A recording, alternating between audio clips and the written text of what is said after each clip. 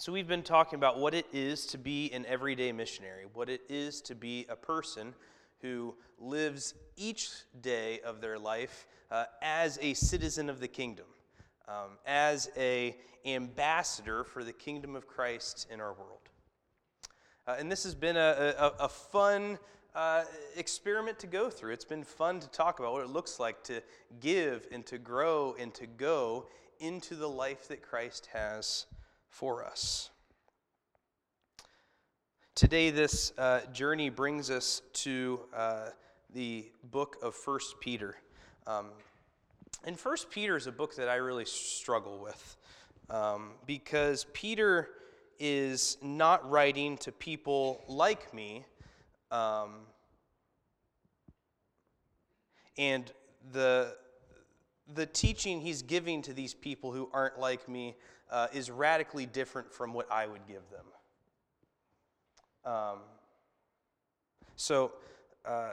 Peter, and we aren't entirely sure if it's Peter who is writing with Silvanus dictating, or if it's Silvanus writing in the spirit of Peter sometime later.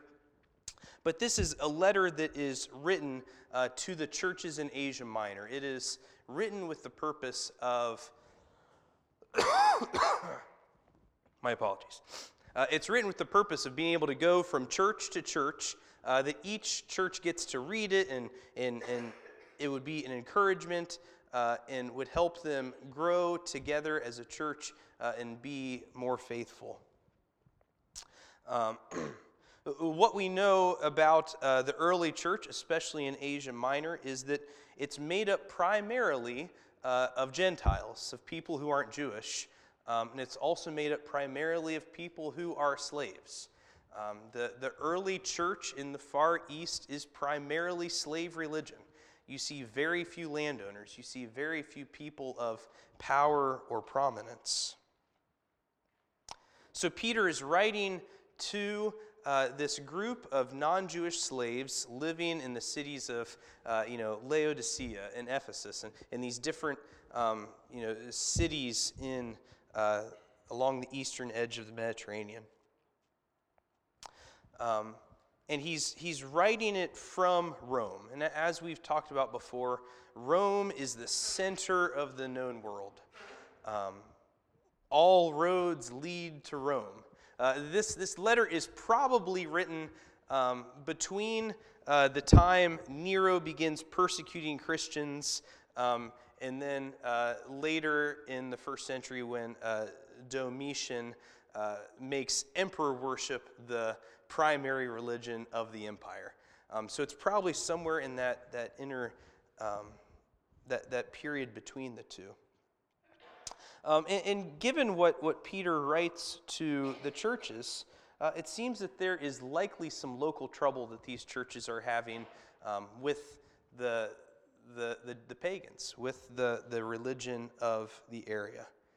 So this letter is written for the purpose of instructing the people how to live as a religious minority. How do you live in a way that is faithful to Christ as a religious minority? When the rest of the culture is going a direction that is counterintuitive to the gospel, that is counterintuitive to the kingdom, what does it look like to live faithfully in the midst of that culture? And there are a couple things that Peter really highlights here, and these things can really offend our sensibilities as 21st century North American people, because as 21st century North American people, when we think about service, generally we think about going to somewhere like Jordan's Crossing to serve. It's a service is something that from our place of power and privilege, we serve those who are less fortunate, disadvantaged, impoverished, whatever word is your preference, this generally is the way we think about service in the church. We think about who has it worse than we do that we can go and serve them. But the people who Peter is writing this letter to, they are those people. There isn't some group that's off worse than they are that they can go serve. They are that group. And still, Peter invites them to a life of service which challenges us, or at least it should. Because Peter takes service out of this category of charity, and it becomes a lifestyle. Where we live, work, and play, it changes because of the gospel of Christ. So that Peter says crazy things like, in chapter 2, Peter says, "Slaves, in reverent fear of God, submit yourselves to your masters, not only to those who are good and considerate, but also to those who are harsh." I would never write this. Right? I want a slave revolt. I want Spartacus. Like, this is wrong. Like, stand up for yourselves. Fight back.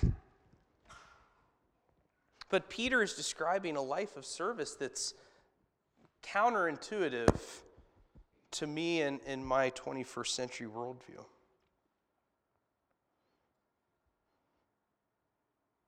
But we see in our text for today, in verse 7, Peter says, "The end of all things is near. Therefore be alert and of sober mind so that you may pray. Above all, love each other deeply, because love covers over a multitude of sins. Offer hospitality to one another without grumbling. And each of you should use whatever gift you have received to serve others, as faithful stewards of God's grace in its various forms.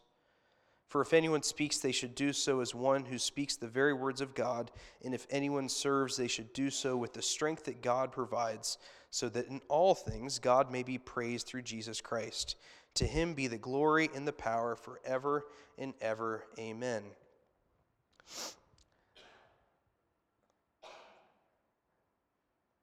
For Peter, the Christian life is marked by service. And it's a service that is self-emptying. Peter is drawing on the early church tradition that we see preserved for us in the book of Philippians in the Christ hymn. That Paul writes to the Philippian church and reminds them of a hymn that's being sung in churches throughout the empire. He says, "In your relationships with one another, have the same mindset as Christ Jesus, who being in very nature God did not consider equality with God something to be used to his own advantage. Rather, he made himself nothing, taking on the very nature of a slave, being made in human likeness. And being found in appearance as a man, Jesus humbled himself by becoming obedient to death, even death on a cross. And therefore God exalted him to the highest place and gave him the name that is above every name, that at the name of Jesus every knee should bow in heaven and on earth and under the earth, and every tongue acknowledge that Jesus Christ is Lord, to the glory of God the Father."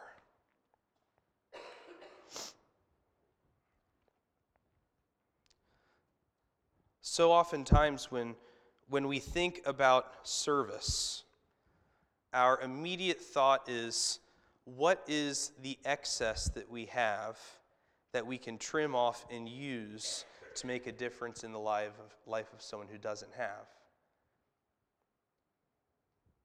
But Peter, in his teaching of the early church tradition, it goes a step beyond that. It is to the point of we deny ourselves in order to bless whoever's around us, whether we feel like they're worthy or not. Which again, really offends my 21st century sensibilities.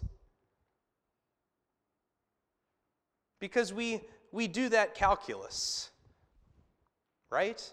When a need arises, when we hear about an opportunity to give, when we hear about an opportunity to serve, we begin doing that math in our head. And we say, is this person worthy of my charity? Is this person bad enough off that they're going to receive the blessing bag that I made on Consecration Sunday? Or will I hold that off until I see someone who I think is worse off? I mean, does anyone else do this, or is it just me? Like, I'm hoping I'm not, just revealing that I'm a more miserable person than the rest of you. But I mean, we do this, I think. At least I do it. But the teaching of Paul to the Philippian church, the teaching of Peter to these churches in Asia Minor, I mean, what seems to be pretty much established is the teaching of the early church is that it's not right to try and decide who's worthy of care or not. Because the reality is everyone is. The reality is that we are called to not doing little bits of service, but living a life that is marked by service. I was reading on Twitter today, and Scott Sauls, who's a Presbyterian pastor down in Nashville, he was saying, if you're a part of Bible studies, but you can't remember the last person who you served, you're probably spiritually constipated. I thought that was a really interesting way to talk about it, right? Like to fill ourselves with the good news of Jesus and it never go back out in a blessing to someone else leads to a sense of spiritual constipation. It leads to a sense of living an imbalanced life where we aren't experiencing the fullness of God's kingdom. The other thing that we see Peter say, here in chapter 4 is along the same lines. 1 Peter chapter 4 and Philippians chapter 2, they are so similar. It's remarkable. But the other thing he says here in chapter 4 is he fleshes out more this idea of what it looks like to suffer for Christ. Of what it looks like to live in a way for Jesus that makes you different and makes those people around you say, you're different and you're weird and I don't think I like you anymore. Peter writes that since Christ suffered in his body, arm yourselves also with the same attitude, because whoever suffers in the body is done with sin. And as a result, they do not live the rest of their earthly lives for evil human desires, but rather the will of God. For you've spent enough time in the past doing what pagans choose to do. And now they are surprised that you do not join them in their reckless, wild living, but they heap abuse upon you. And picking back up at verse 12, dear friends, do not be surprised at the fiery ordeal that has come on you to test you, as though something strange were happening to you. But rejoice, for inasmuch as you participate in the sufferings of Christ, so that you may be overjoyed when his glory is revealed. If you are insulted because of the name of Christ, you are blessed, for the Spirit of glory in God rests upon you. Suffering for Christ is temporary, but God's justice means that those who suffer with Christ become sharers in his glory. I think about the times in my life when I have not lived in a distinctly Christian way, when I have failed to pray with someone, even though the Spirit has pulled at my heart and said, this is someone who needs to be prayed for, when I have failed to share the hope that I've been given. And time again, it comes back to this fear that they're going to think I'm weird. They're going to think I'm some sort of Bible-thumping nutcase, that they won't want to be my friend anymore. But the teaching of this text is that whatever suffering we experience in the here and now will be surpassed by the glory that we experience in the fullness of Christ's kingdom. That it's worth it. It's worth taking the risk of being thought of as weird. It's worth taking the risk of someone maybe not wanting to be as closely related to you. But this is hard. All of this is hard. And I think what's hardest from our 21st century North American perspective is this idea that the gospel way is about deferring and submitting in things that are not primary to the gospel. Because we like to be right. I like to be right. You would like to be right, but I'm right, so you can't be right. That must be a bummer for you. Unless you agree with me, then we're right together, and hey, life is good. But we see Peter instead of telling slaves to revolt against their masters, instead to work hard and work humbly, even if your master's a jerk. We see Peter telling wives of unbelieving husbands not to, leave them or berate them, but to be humble and kind and submissive in the hopes that they would come to know the glory of God. And this teaching makes my skin crawl. Right? Because I want an egalitarian society. I want a fair society. I am not interested in deferring to the jerks. Like we stand up to jerks. We tell them they're jerks. And then we kick them out of power and put someone in who's probably also a jerk, but a jerk I like more.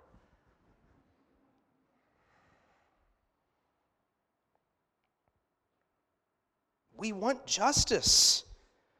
We want Peter to tell the slaves to rise up against their masters, especially the wicked ones. But Peter reframes the end game. I think part of it is that subconsciously we have a tendency towards naturalism. We have a tendency towards what we see and what we feel and what we can, sink our fingers into. That is what is really real.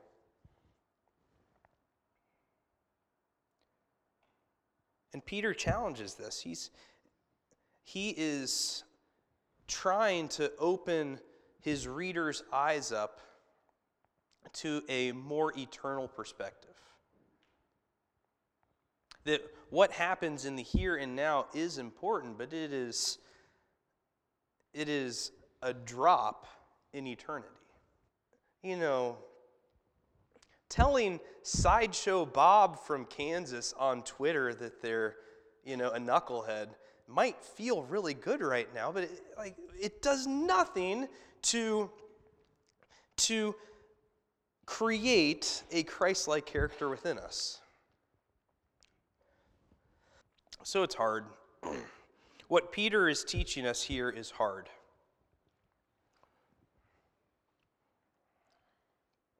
Don't think we should fall into the trap of saying, well, since Peter is telling us not to revolt against the slave master, that, slavery is okay. Because I don't think that's what's going on here. And I do think when we look at the wider teaching of Scripture, it is clear that what privilege we've been born into, we should use to benefit others.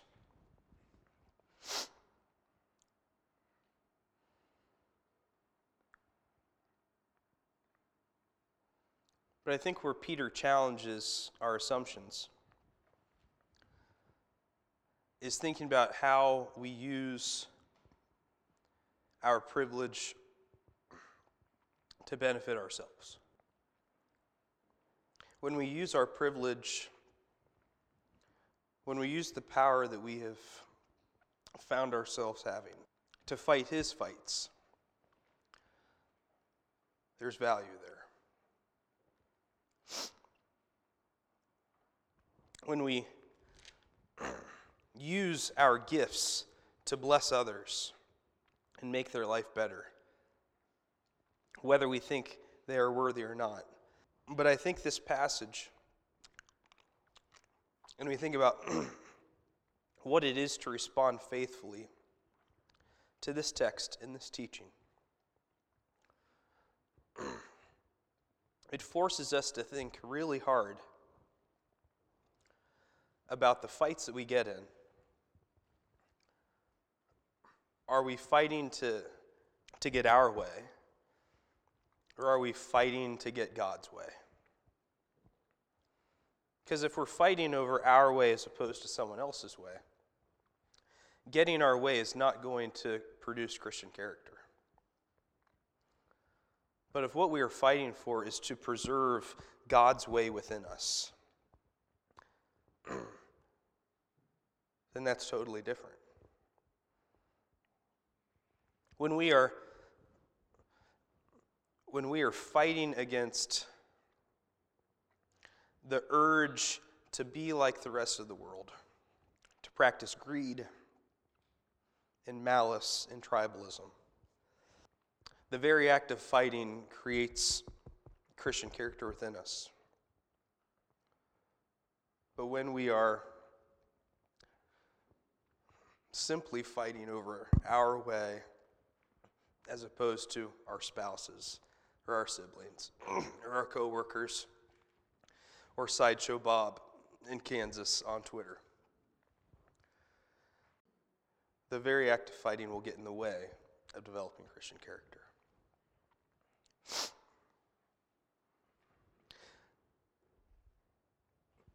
So Peter challenges us to be more mindful of the struggles that we commit to.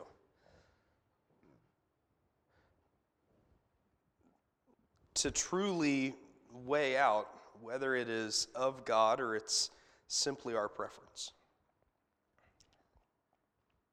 May we put on the same character that was in Christ. That we do not consider the gifts that we've been given as something that we are to use to our own advantage, but rather that we would become slaves for Christ.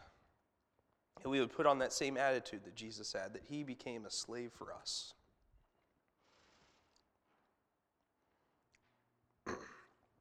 And that as we suffer for Christ, we would be filled with the knowledge that our suffering will be repaid in glory. Let's pray.